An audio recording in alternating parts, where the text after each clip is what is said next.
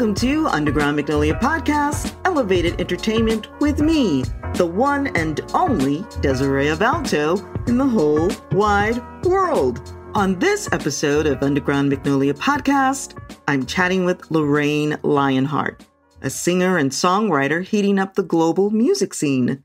Hailing from Botswana in Southern Africa and based in the UK, she boasts a sound that fuses traditional African music with contemporary Afro-pop. The sexy singer already has 4 independent albums and several singles under her belt that explore a newish African beat called Amapiano.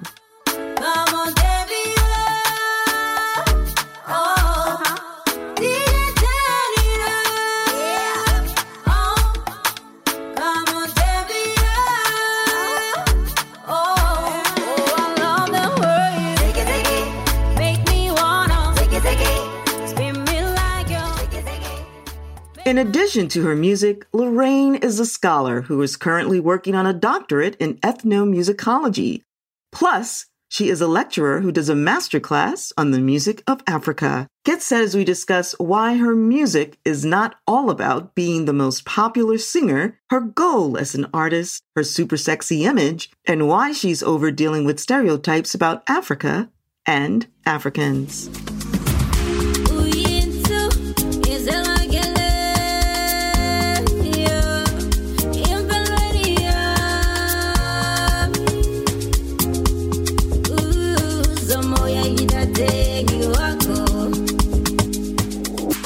Lorraine Lionheart, you are the talk of the town in the UK and worldwide, and you have like 1 million Instagram followers. How does it almost. Well, it was like 900,000. That's 1 million. So how does it feel to be so popular and so recognized? I don't know how it feels really, because I think for me it was never really my goal, but I kind of appreciate that recognition comes with my choice of career, but it's not really my goal or what drives me or what inspires me.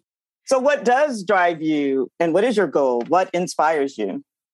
It's more to do with learning more about myself, just knowledge of self, learning about who I am, where I come from, where my ancestors came from, and just trying to figure out how I can use that knowledge to live my life authentically and inspirationally in some way.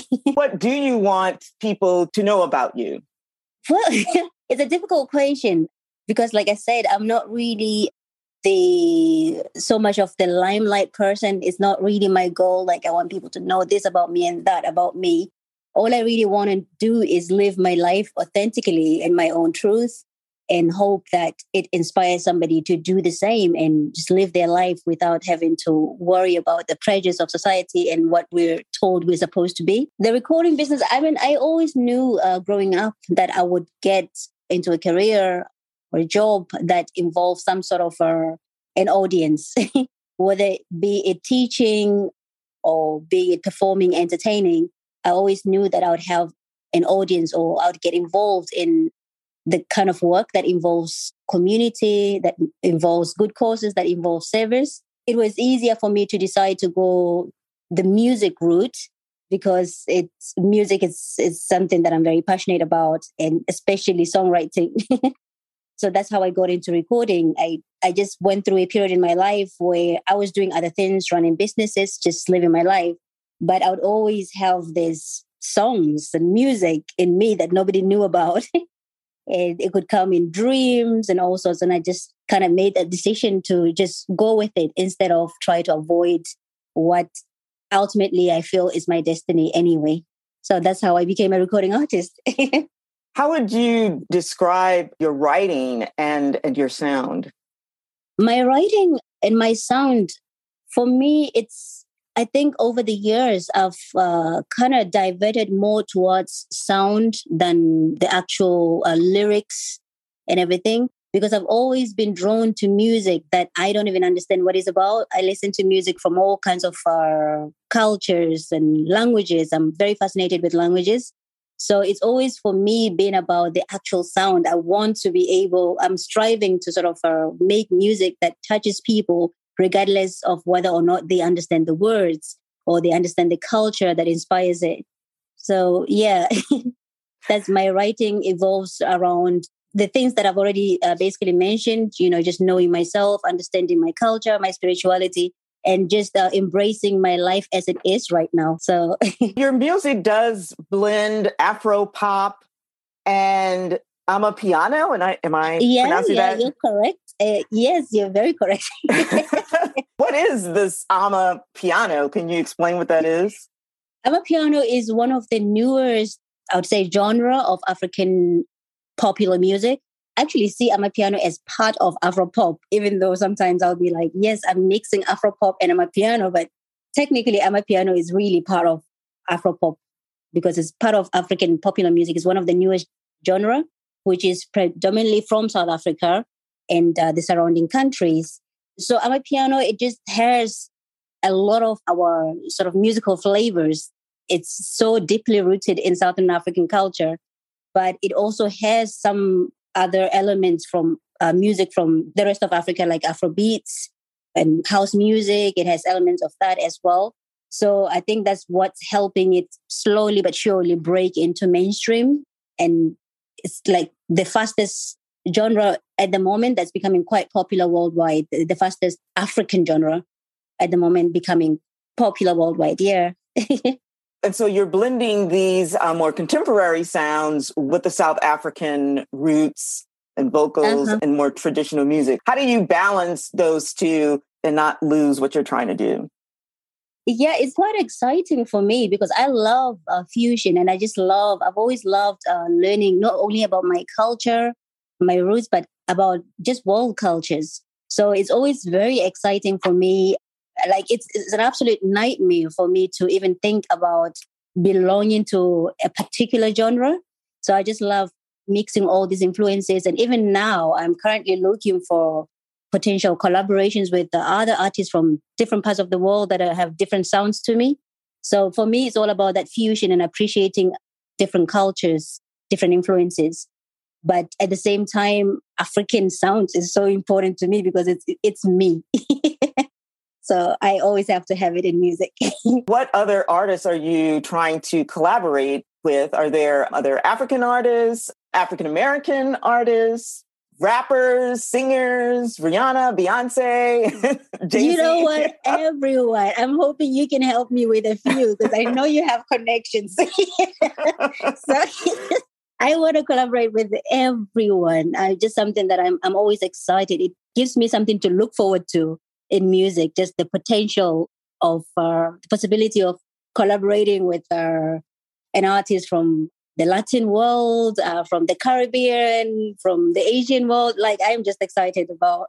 It's so difficult to name a person because there's just so many of them, but also the African ones as well. So whose music inspired you the most, or who are your inspirations? I've got several. The ones easiest to name would be Nina Simone, for example. I'm a big fan of Enya music. And actually, I always thought to myself, my music would end up sounding like the African version of Enya's music. So I love the touch of spirituality in it. And yeah, I love Fela Kuti and many others, but it tends to be mostly a lot of the old school music from the 50s, 60s, different eras. So you mentioned Fela Kuti, and one of the things that you wanted to do, a dream of yours, was to play at the Shrine in Lagos, and that dream actually came true for you. Yes, that dream came true. I still have to pinch myself. The Shrine, actually, it almost feels to an African musician, it almost feels like our Mecca, like our Holy Grail. Our Holy Land. So like just being there sometimes, even if you're not performing, you just feel different. There's a different atmosphere altogether. I watched a video from, say, Paul McCartney talking about the Shrine, his experience at the Shrine. And I was like, I resonate with this. I get it. But yeah, I'm so fortunate that I have a very good relationship with the Fela family and the management at the Shrine. And every time I'm there, it's explosive. It's beautiful. And I've been going there every year.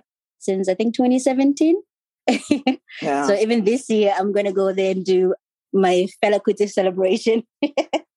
Yeah, my husband is actually Nigerian, and to hear him really? Nice. talk about Fela, he's like a god. Yes, yeah. Fela is like a messiah to people like me.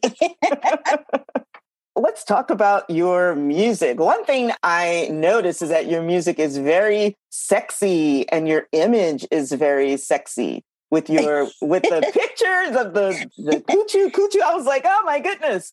So where does the sexiness comes from? And I know, come from the African culture. For women in particular, it's like sexuality is not such a great thing, but here you are. Tell me about your image and going for this sexy vibe. The sexy vibe. Actually, I don't see it as sexy. I see it as artistic. But yeah, I think it also just goes back to me not wanting to follow what is expected of me too much. And I just feel like it's important because I think, especially as a Black woman, like from day one, when you grow up, you're told something about you is wrong. Your hair is wrong. So you then say, okay, I'll change it to just fit in and make it acceptable. Or your skin is wrong. Oh, then let me bleach it and see if I'm acceptable. Your personality is wrong. You're an angry Black woman or something. There's always something wrong with us. So for me, I kind of believe I have to embrace myself fully. And that includes there's nothing wrong with any area of my personality, whether it's the part of me that's intellectual, whether it's the part of me that's sensual, it is still part of who I am. And there's nothing wrong with it. So I kind of try to express that with my music and my artistry really. So for me, it's another thing. And I think one important thing that I have to say, I've always felt like what I'm working on is not just being the best artist that I can be. I want to be more than an artist. I want to be art because I feel like art in general is important, sometimes even more than the artist. So for me, making myself art, it means that art starts conversations, art starts dialogues and challenges people, and art does not have to be perfect. So I want to present myself as art to start conversations that I think are important, like what is so wrong with sexuality or sensuality when really our main instinct as human of survival is procreation. So sexuality really should be a topic that is normalized, and sex education should be normalized as well. So basically I don't know if that explains my perspective on how I present myself. And also talking about normalization, I was reading a recent article about where someone asked you about combating the stereotyping of Africa. And your response was basically, there's so many stereotypes of Africa. Yeah. Where do I begin? How do I answer that? And it's true. I mean, there's so much, you just have to be. Can you speak more on those continuing African stereotypes and what do we do about it? About them? Yeah, there's so many, whether it's to do with just our cultures or just us as human. I don't even know where to begin with that. Like just sometimes even things that are irrelevant to music, like people can sometimes have an idea in their mind, say, for example, in the medical world, that we as Black people don't feel pain the way other people do. So they end up being neglected by the medical world, stuff like that. So there's just so many stereotypes about us as people of color that I just feel like we are never, ever going to please the world, no matter how much we try to conform to the standards or the expectations of how we should be and who we should be. We're never going to please them. They'll just keep moving the goalpost. Right. So at the end, you just decide, no, let me just be me, authentically me, and just take the hit, take the fire with it. But I just feel like it's important to stand up as Lorraine Lionheart and say, I'm who I am. I accept myself. I embrace myself fully as a Black African woman. And so can you, to a young African girl growing up watching.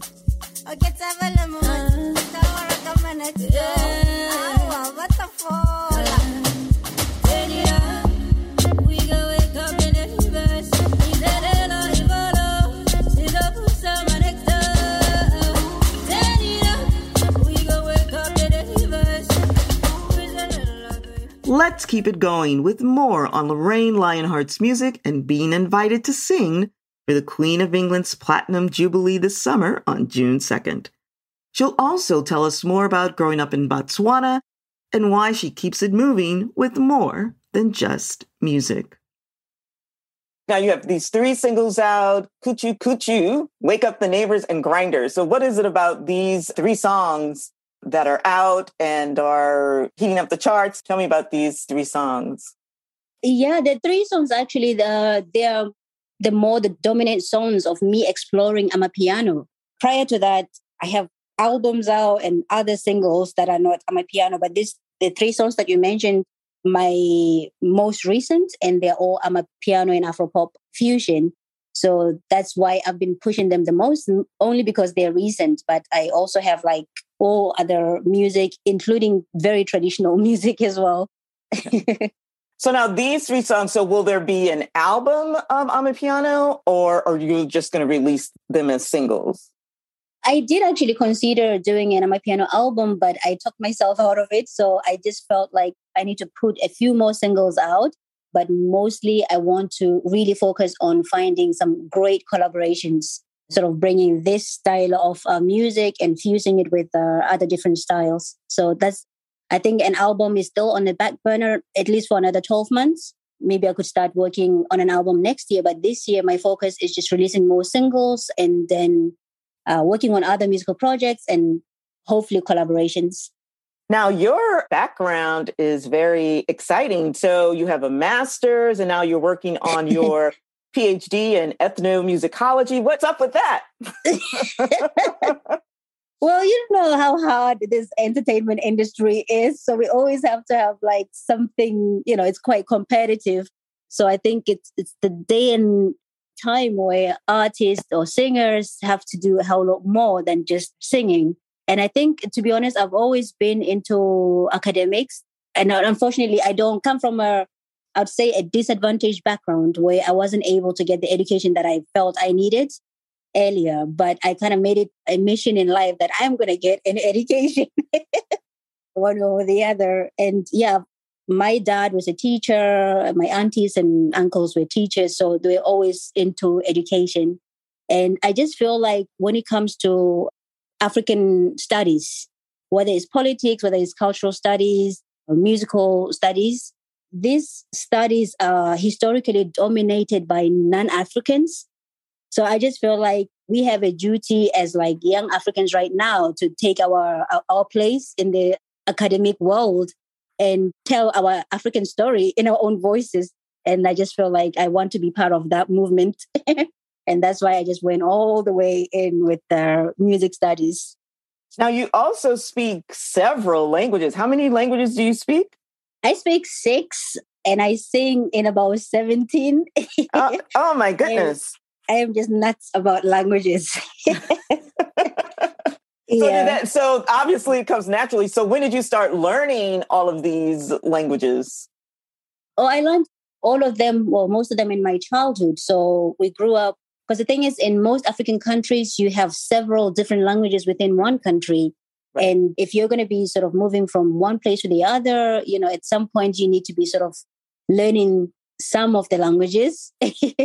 So I learned most of them in my childhood, but I learned Shona, which is a Zimbabwean language, in my teens while I was studying in Zimbabwe.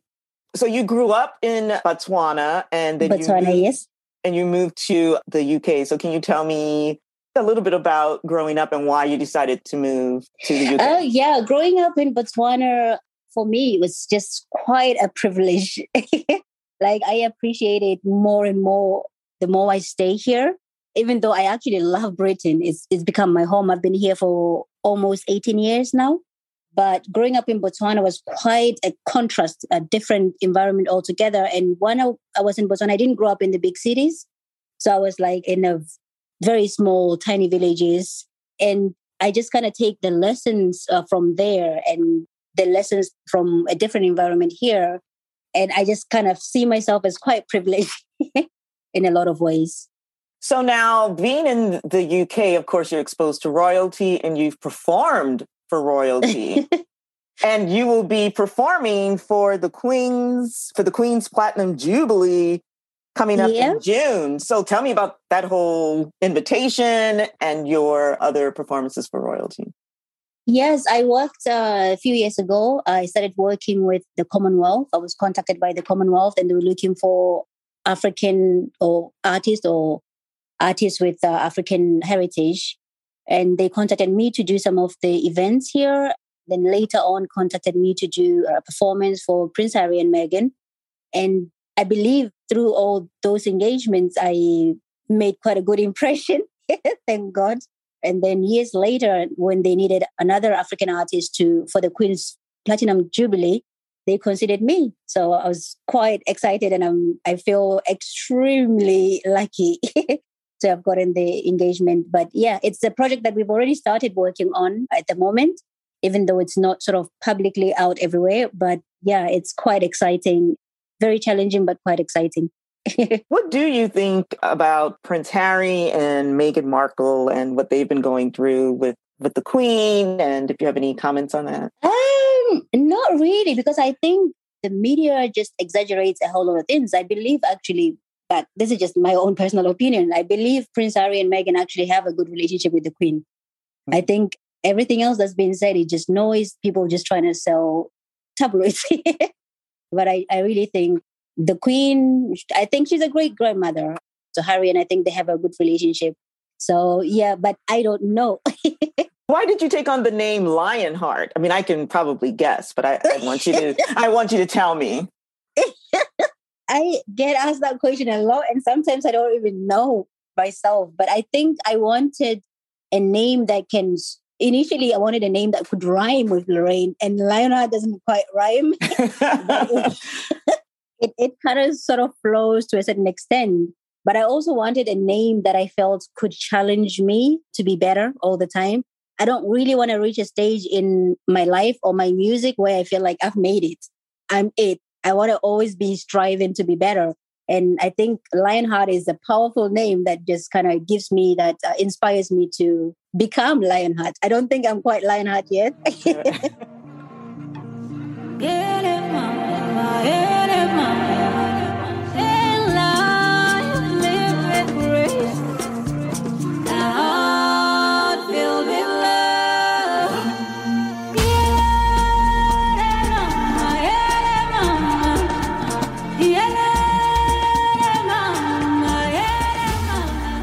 That's Life Filled with Grace, a song that was created for the Queen's Platinum Jubilee.